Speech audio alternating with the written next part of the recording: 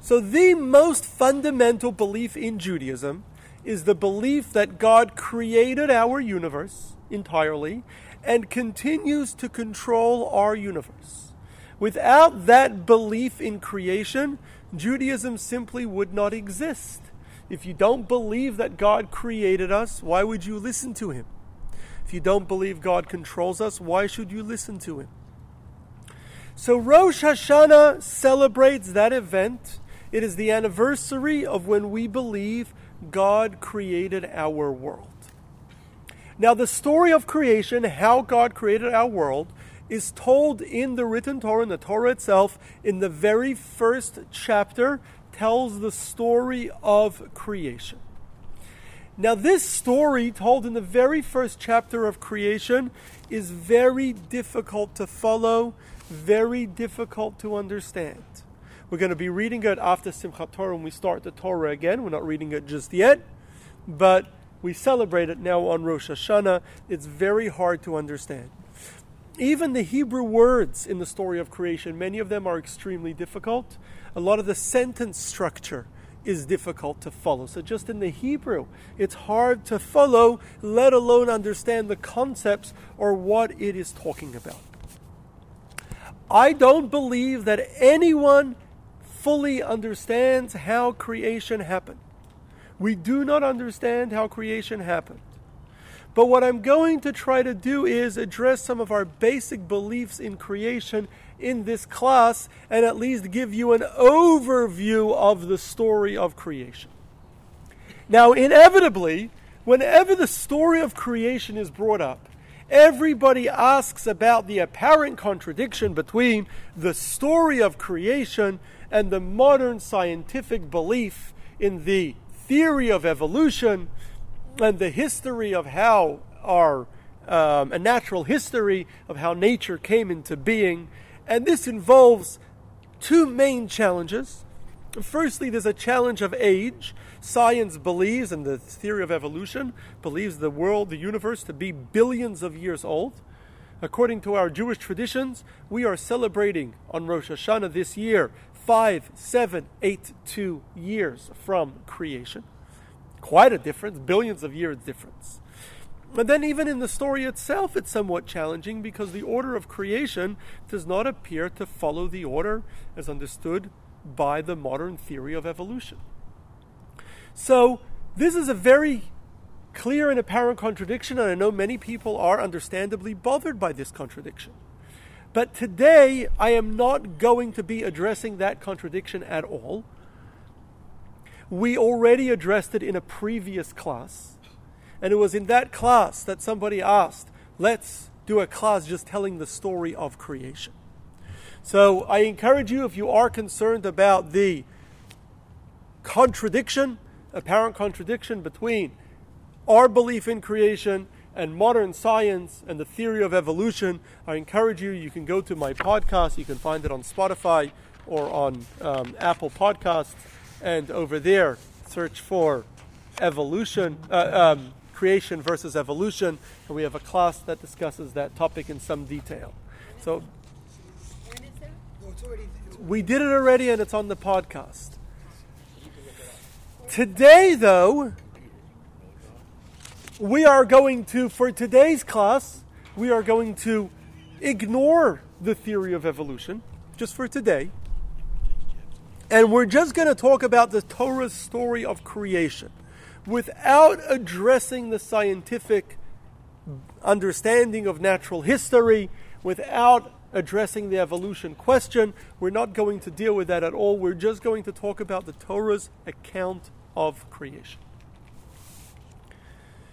Now, the most important detail in the Jewish belief of creation is that we were created by God out of nothing, out of absolutely nothing.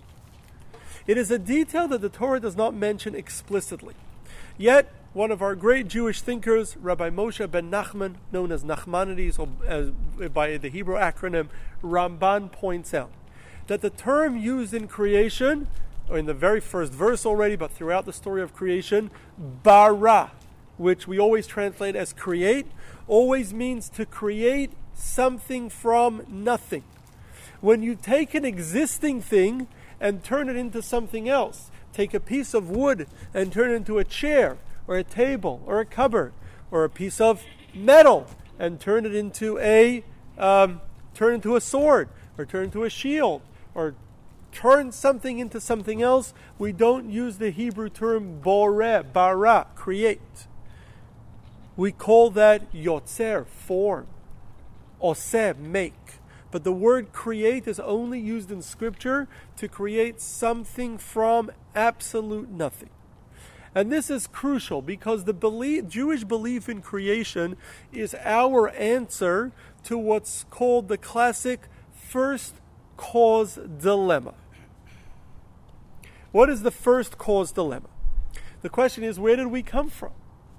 Even if we could say where we came from, the question is, well, something made us. What made the thing that made us? What was before that? And what was before that? And what was before that? And we can keep going back in history. What came before that? What came before that?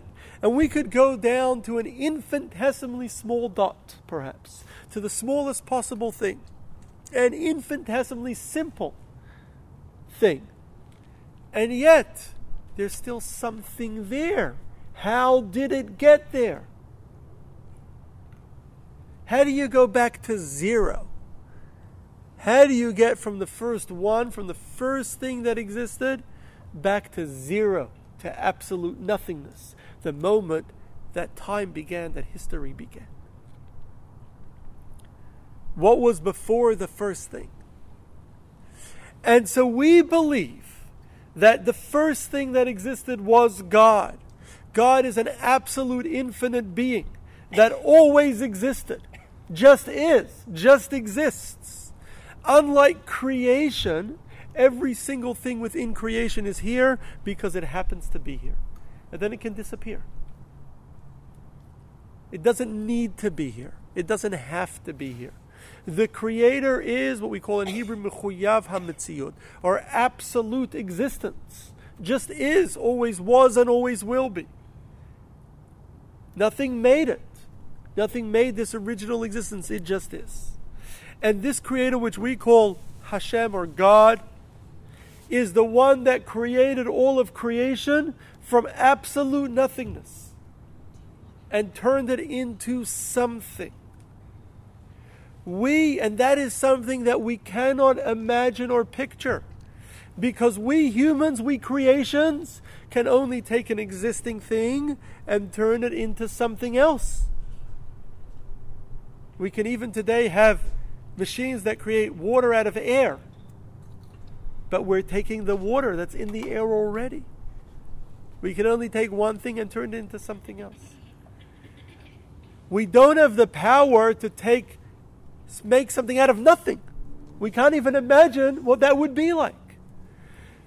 Creation, when God created our universe, God created it from absolute nothing and made us something, made us exist. Now, much of Kabbalah is dedicated to explaining our relationship with God, and in particular, how God created us. And the teachings of Kabbalah, which is a term for Jewish mysticism, also referred to as Torat Hasod, explain that God created us through 10 powers, known as the Sefirot, which those are the forces that He used within creation. I'm not going to get into the details of the Sefirot. We had a class previously where we spoke about the Sefirot, so I won't get into the details now. And then He created, using the Sefirot, a complex system of many, many, many different realities in addition to our own reality. Every once in a while you see a headline that says scientists believe that there are X number of realities. Well, Kabbalah always believed in many, many, many other realities, many other worlds, or other realities other than our physical reality that God created as well. The entire system and all these realities are interconnected, each one impacting the other one. And the entire system of these realities are called Seder Hishtalshalot, or the chain system of creation, because each one is interlocked. Each one is connected. It's like a chain, where each ring is connected to the ring beneath it. And so they're all interlocking rings of a chain, links of a chain. So in the same way, every part of creation, every reality is interconnected with the next reality, and we're making all the various realities interconnected with each other. We are only consciously aware of our own reality. But we believe that along with our reality, God created many, many other realities. And that will, Annette, God willing, be the topic of another class, of the other realities. Chassidic teachings explain that the Torah tells us, that God created with words. God spoke and things came into being. In the story, in the first chapter in Genesis, the Torah tells us 10 times that God spoke, God said, and things happened. The Talmud points out that it's really 9, even though it says 10. How to resolve that contradiction is a topic of its own. But many times God spoke, and the world and things were created. Chassidic teachings teach us that the words of God's speech weren't physical words, but were the letters of the Hebrew alphabet. And those letters of the Hebrew alphabet were the energy that exists behind every single thing in creation. Every single thing in creation exists and is energized with godly energy. That godly energy is the godly force that God used to create. The words of God that God used to create. For a long time, it was maybe hard to understand it. One of the beauties of modern technology is it's given us an amazing metaphor to be able to understand the process that God used to create. When we look at our computer screens, and if I had a screen behind me, I could show it. When we look at our computer screens, we see all sorts of things happening on the computer screens. You can watch the markets go up and down, and you could trade. You could be playing games on your computer screen. You could be watching live feed, as those of you on social media are watching right now. And the truth is, all that you're looking at is a bunch of pixels. And behind all those pixels are just code. Just code behind those pixels. In fact, if you click the right button on your mouse, one of the options will be view source or view code. And if you hit that option that comes up from the drop-down menu when you right-click on your browser, you will see that everything that you were looking at turns into a bunch of letters. It's amazing. Our world is really built, we believe, the same way. It is built on letters, the letters of the Hebrew alphabet, which are godly energy that stands behind every single thing, the words of God that makes each thing exist. And therefore God spoke and things came into being. God used this powerful godly energy of God's words to create and bring each thing into being. And it wasn't just that God created it at one moment. Just like the code on your computer screen has to consistently be there in order for your computer screen to do what it does. And every time something adjusts on your screen, the code is adjusting. God's energy works the same way. It continues to exist within every single thing within creation. And were it to stop for a moment, it's like pulling the plug out of your screen. What would happen? It goes dead. Were God's energy to stop for a moment, we'd go dead, like pulling the plug. So God's energy continues to make us exist at every single moment. We don't think about that much. We assume it's going to continue because it's been here all this time. No, we only exist because of the energy that God makes exist. We're only here because of the energy that God, so to speak, speaks into us. The moment it stops, it ceases to be. So when God created our world in the days of creation, that was only the original energy that God placed within us. But then that energy continues to be within us, within the entire universe, in order to keep it in existence. And as each thing moves in this universe, like the characters on our screen, it is the code moving along with it. God is moving with the code. God's energy is moving and making each thing move as it does in this world.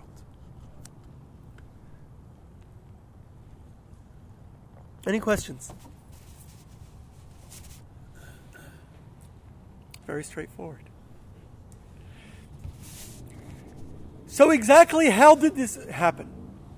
So the Torah tells us a fascinating story of creation in this first chapter of Genesis. But when we open the first chapter of Genesis, we see the words are very cryptic, very hard to understand. In fact, the first three words, Bereshit bara Elokim, don't make sense. Bereshit means in the beginning of, bara Elokim means God created. In the beginning of, God created. That sentence doesn't make sense. And the commentaries try to figure out what exactly does this mean. And this has been a challenge from the first days when we got the Torah. In all the years since, we have midrashim going back to well over 2,000 years, and commentaries from all the years since, and they struggle with this first chapter of the Torah. I think we can say it is the most difficult chapter, or at least one of the most difficult chapters in the Torah to understand. And so from the earliest midrashim, through the many, many commentaries over the generations, many have tried to make sense and tried to understand the meaning of this first chapter in Genesis. What exactly happened? How exactly did God create? What exactly did He make every day of creation? How do we understand, not only how do we understand the words, but how does that fit in with our reality? What actually happened? How does that fit in with reality as we know it? And over the years, commentaries have not only attempted to understand what the words mean, how to make sense of the sentences, of the words and the sentences, but have tried to fit it into our reality. What exactly are we talking about? What things, what items are we talking about? And over the years, our understanding of reality has changed. And as our understanding changed, we tried to fit the Torah into our new understandings of reality. And scholars from the earliest times tried to fit the story of creation into their understanding of reality 2,000 years ago, 1,000 years ago, 500 years ago. And scholars today try to fit into the story of reality as we are in the last 150 years, as modern science understands it. In recent times, dozens of books have been written by Jews, by non-Jews, attempting to fit the story in with modern science. So if you came here this morning expecting clarity within the story of creation, I'm afraid I cannot give you any. I don't believe we know exactly what happened. We have bits and pieces. We have words. We have statements. We have the words the Torah says and words of our oral tradition. But exactly what it means and how to understand it, we have dozens, if not hundreds, of explanations on each and every statement. As one of the most cryptic parts of Torah, and probably one of the most, maybe because it's at the beginning and because it's something that's so fundamental, one of the parts of Torah that is probably commented on more than any other part. We have so many different possibilities as to what each and every word, what each and every phrase means. It's something that we can spend years and years studying. We truly don't know.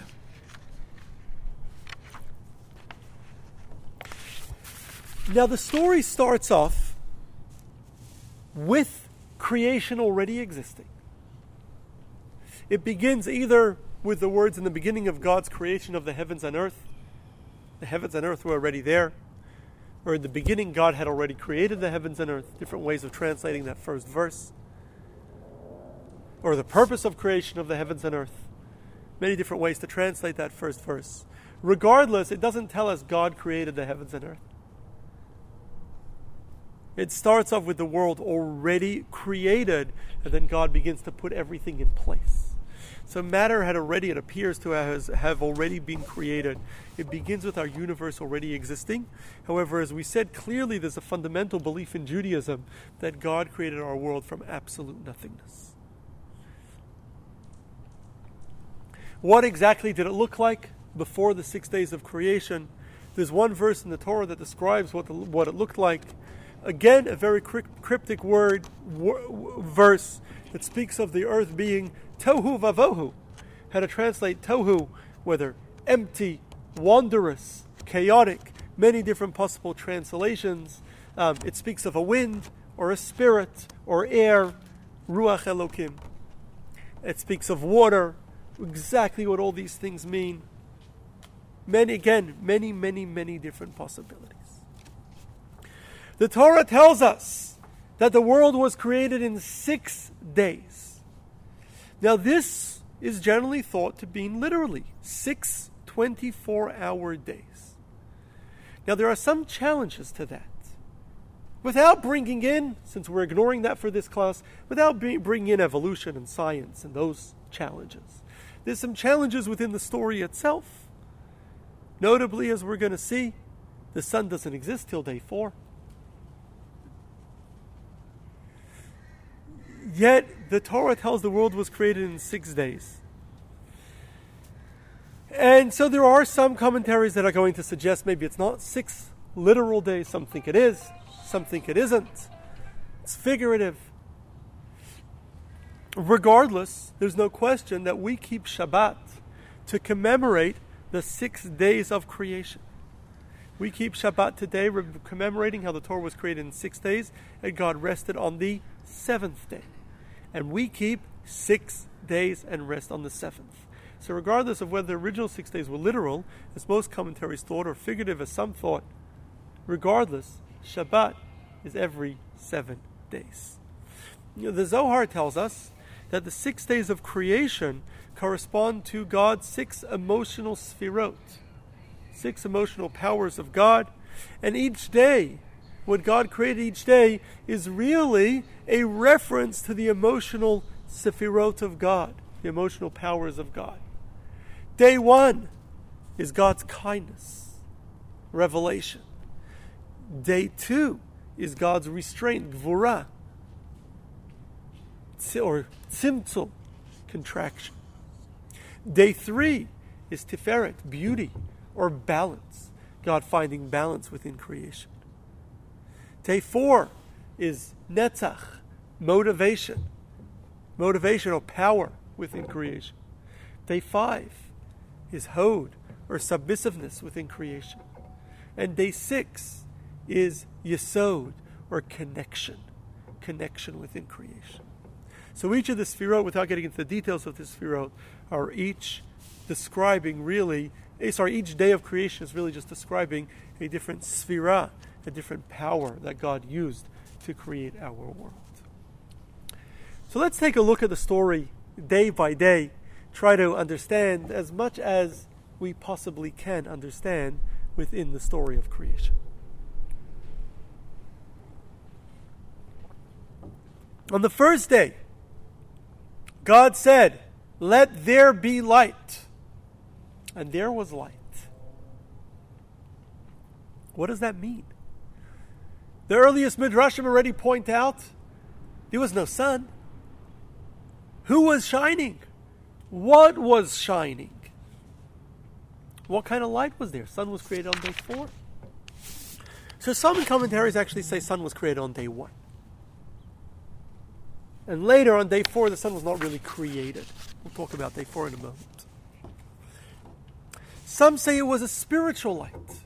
The Midrash says that it was Or Haganuz, it was a hidden light that existed for 3 days until God created the sun on day 4. Or existed for all 6 days. And then it was hidden, we never saw it again. But we will see it in the future times. Is that a physical light? Is that some sort of spiritual light? It's not clear. Some see it, the Zohar says, that this is the energy of God, what we call the Ein Sof, the infinite power of God that God invested within creation. God shone forth His light on day one, His godly energy. Others saw it, other scholars, Reb David Kimchi and others, see it as the force of energy in nature. God created first and foremost the force of energy. Actually fits nicely with modern science. And or even some see it as God creating chomer, God creating matter itself on day one. Lots of possibilities. The Torah tells us it was morning, it was evening, it was morning one day. Very, very important verse repeated 6 times over in the first chapter.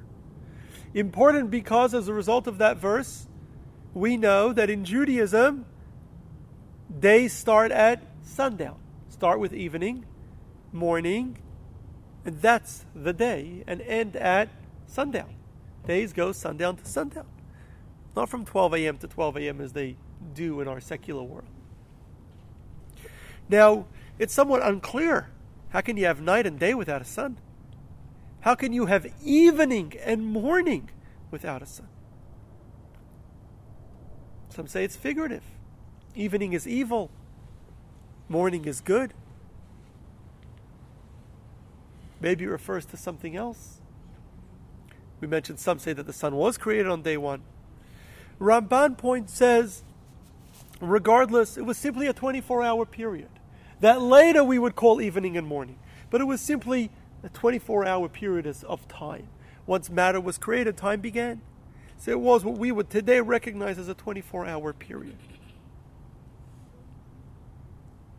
Others, as we mentioned previously, thought that perhaps it's longer days. It wasn't a 24-hour period. Without the sun, these were longer periods. Maybe not days as we know it. A lot of possibilities again.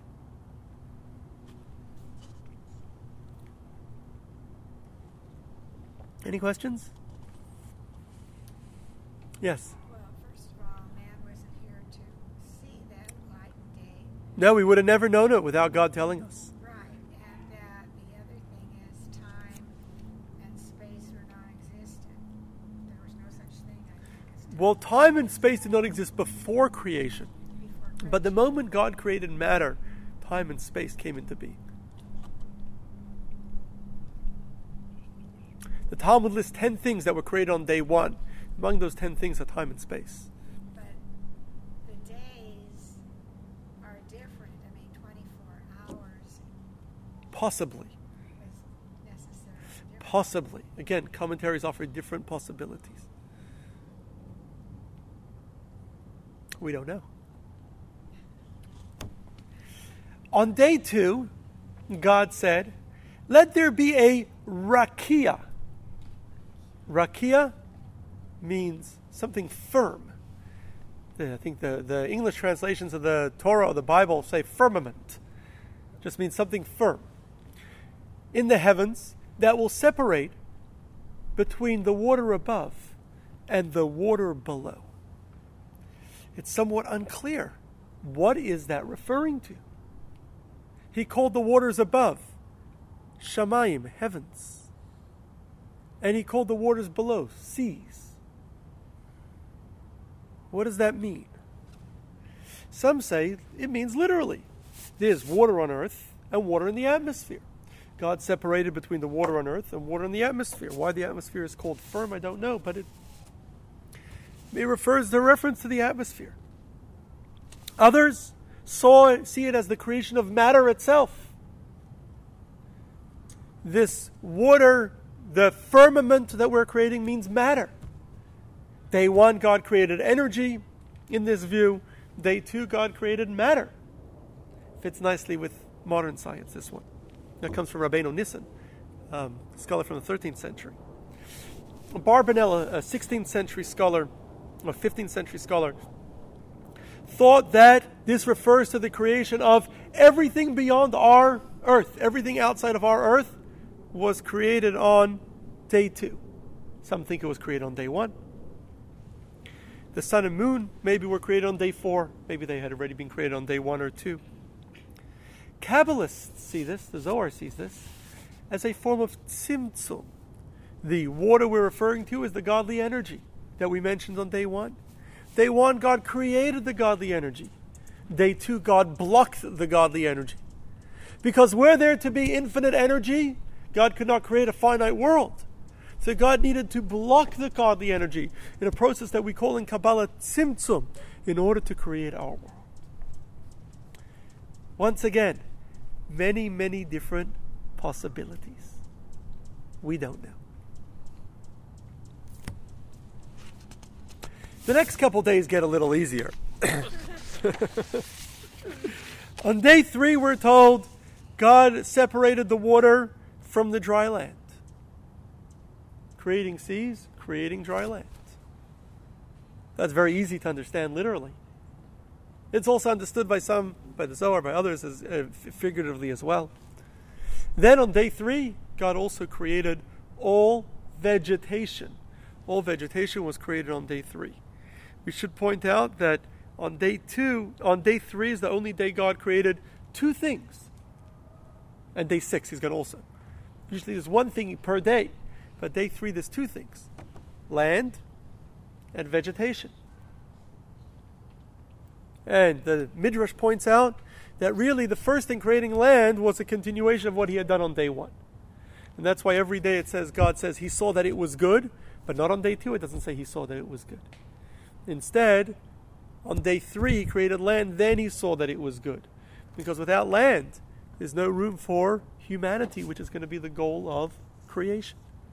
So His work on day 2 hadn't yet been finished. It makes day 3 of the week, Tuesdays, a lucky day, good day, because God said it was good twice. On day 4, God created the sun, the moon, the stars, putting our heavenly system in place. Now, there's some debate exactly what was created. We mentioned already, many think that the sun and planets were created on day 1 or on day 2. So some say, well, they were there but not yet visible because our Earth did not yet have a fully developed atmosphere. That was only developed on day 4. Or they existed, but they didn't work. Our current planetary system as we have it now didn't yet exist. God set the planets in motion on day 4. And so we had that motion started. Again, lots of possibilities. We don't know. On day 5, we're told God created the creatures of the sea, all the living things of the sea, as well as all the flying creations. And then that's pretty straightforward. Then on day 6, God created all other living things, including animals, reptiles, insects, all created on day 6. And then God blessed them and told them to be fruitful and to multiply and increase and fill the earth. And then the final thing that God created was man. The Torah tells us that God said, let us make man, na'aseh adam b'tzalmenu kidmusenu, let us make man in our image. I know you've asked about doing a class about how man is in God's image. We'll talk about that another time. Commentaries ask, who is God talking to when He said, let us make man?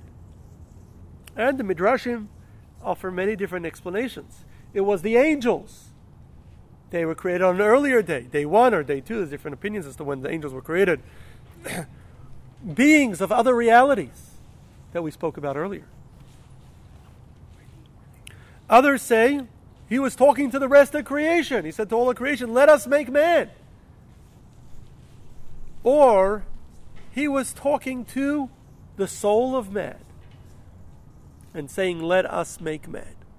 Because we are God's partners in creation. So He was talking to us. What about angels? Sorry? What about angels? Another possibility.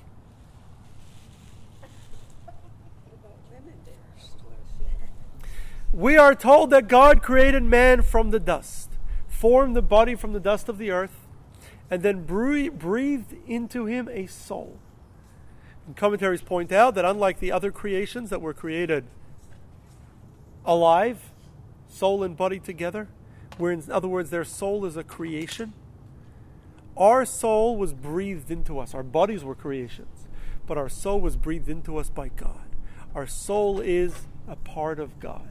We are, in other words, part godly. Are God's agents here on earth. We have a godly soul within us that is eternal and that continues to exist even after we are gone, after we're no longer here on earth. We have this godly soul within us. God then, after creating man, God then split man into male and female. God then, subject of its own class as well, exactly how he split man. Yes? So Adam was originally male and female. That's what it says. Zachar unekeva baram. He created them male and female. The Talmud says he was both. Do you want me to write that down? Male and female? We could do a class of male and female, sure. Then, the final thing that God did was he gave all of creation over to man and said, you are in control of everything. You are in control of everything. Use it all to fulfill your mission. You will rule over everything he lists, the vegetation and the sea creatures and the flying things and the animals. You will rule over everything and control everything. So man was created last, but man was the purpose of creation. God placed us on earth to do his mission within creation. In other words, created creation for us, or for us to follow his mission. And that's why it says in Psalms, Achar v'kedem tzartani. You created me last and first. We were last in creation, but we were first in that we were the purpose of creation. And the Midrash tells us as soon as man was created, man was aware of his creator. And man turned to God and thanked God for creating him and praised God. And now creation became worthwhile. In other words, the only value of creation is for us humans who recognize God to use creation for God. The rest of creation is not conscious. So the rest of creation is totally unaware of the Creator. Only we humans were blessed with consciousness. Only we are aware of our Creator. We have the ability to use the rest of creation for God. That is the purpose. And that is why our sages say, that is why we celebrate Rosh Hashanah is not the anniversary of day 1 of creation. Rosh Hashanah is the anniversary of day 6 of creation. In fact, Rosh Hashanah is the new moon, right? It's the beginning of the month of Tishrei. Rosh Hashanah is always on the new moon. The new moon of, if we go back 5,782 years, the new moon was on which day of the week? A Friday. It was on a Friday. So Rosh Hashanah is the anniversary of day 6 of creation. The day Adam was created, because that was the purpose of creation. Yes? And that's when it said that Adam was both male and female, well, obviously he couldn't procreate, and so I think it referred to the attributes of male and female as opposed to actually sexual. Man was created with attributes as opposed to sexual organs of male and female. Okay, that possibly. Anywhere it says Possibly, yes. couldn't procreate. Possibly. He definitely couldn't have procreated regardless. And man can't exist alone. Tell him that. We only exist in groups. Wouldn't Sorry? we be produced first, so we can We as produce a Adam as a woman to give birth to Adam? Very good question. We'll talk about it another time. Put that one down. So, Right, woman, right. as we've seen from the story of creation, there is more unknown than known. It is more cryptic than understood. It's highly cryptic, very, very difficult to relate to understand, and very difficult to know exactly what it's saying, exactly what it means. Somewhat challenging. Yet, we've studied it, the Torah gives it to us, and in its cryptic words, and we've studied it and analyzed it and continue to do so, knowing that we truly don't know exactly what happened, and we'll almost certainly never know exactly what happened and how it happened. But many, many different ways to understand what happened. Yes? The phrase, and God saw that it was good, is that after each day? After each day, it says God saw that it was good. Vayara Elokim ki tov. So what does that mean? Would he have enjoyed what he done so far? He saw that creation was good. Everything that he created was good. Our world is perfect, says the Talmud. Well, why review it each day? Review it. Why did he check that to see that it was good? Yeah. It's a statement about creation, that every single part of creation is good. Oh, so there's no implication that he would edit it, redo it. No. It was good. It was all good. Nothing to redo. He made mistakes. No. Sorry? Well, he did. Myself, I wasn't intending for anything. He knowing the Talmud, the Midrash says he knowingly made mistakes in creation, but that was also good. That was part of creation. In fact, the Talmud says that on day 6, when he created, every day it says he saw that it was good. When he created man, it says God saw everything that he had created. V'nei tov ma'od. It was very good. Why was it very good? So the Talmud said he saw man with a good inclination. He saw that he was good. He saw humans with a bad inclination, and he realized it was very good. Our bad inclination is very good. Well, we wouldn't be able to do good without it. So all the challenges there are all very good, all part of the plan. Yes, Bart? It's a simplistic question, but so why so complicated? Why didn't he just make it straightforward? We'd have less commentaries. Maybe he wanted us to have Oh, commentaries. to keep everybody employed, or what? That's a very good question. Why did God make it so hard to understand? Firstly, I think to a certain extent we cannot understand creation because it's a godly endeavor, it's not a human endeavor. In other words, we can't truly understand what God does. We can try to understand bits and pieces, but we cannot truly understand what God does. But God gave us a glimpse, and then said, go work and figure it out. When he created woman, he said, So even though sorry, Sidra. There's some part of it that you just have to accept. I mean, Yes. trying to, We should study it, but we also, to a certain point, have to just accept it because it is challenging, right? We don't fully know what happened. So while there are many questions and a lot of obscurity, a lot of ambiguity when it comes to creation, there are certain fundamentals that we're absolutely certain about because they're fundamentals in Judaism. Firstly, and most importantly, we believe our entire universe was created by God from absolute nothingness. That is a clear fundamental belief in Judaism. Without God, nothing would have existed and nothing would exist today. He continues to create and control us. Nothing happens without Him. As we mentioned earlier, God's creation and control of our world is the very basis of Jewish belief. We further believe that because God created us, we must follow what He told us. He made us, He controls us, we have to follow what He says. Because He controls us and will make sure that there will be consequences for our good actions and bad actions. We spoke about that 2 weeks ago. And with total control of our universe, we also can turn to God, as we do on Rosh Hashanah, and ask Him for whatever we need, because He created us and controls us. So it is a fundamental belief that God created and controls our universe.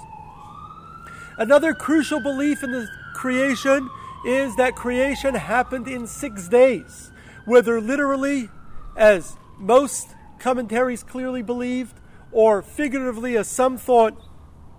Whichever it is, the world was created in 6 days. And then God rested on the 7th day, Shabbat. And this is one of the most important, if not in many ways, the most important of our commandments. We have to work 6 days and rest on Shabbat. If we keep Shabbat, we are recognizing God's power of creation, God in creation. We don't keep Shabbat, we are not recognizing God's creation. Regardless of the understanding of how God created, we definitely believe that we count 6 days, and every 7th day we celebrate the Shabbat. A final crucial belief that we have from the story of creation is God's creation of man. In the story of creation, as we just told it, humans are the final thing created. Yet, humans are given control over the entire earth. It is clear from the story of creation that we believe in an earth-centric world. The earth stands at the center of God's universe. More importantly, humans, as small as we may be, are the purpose and crown of God's creation.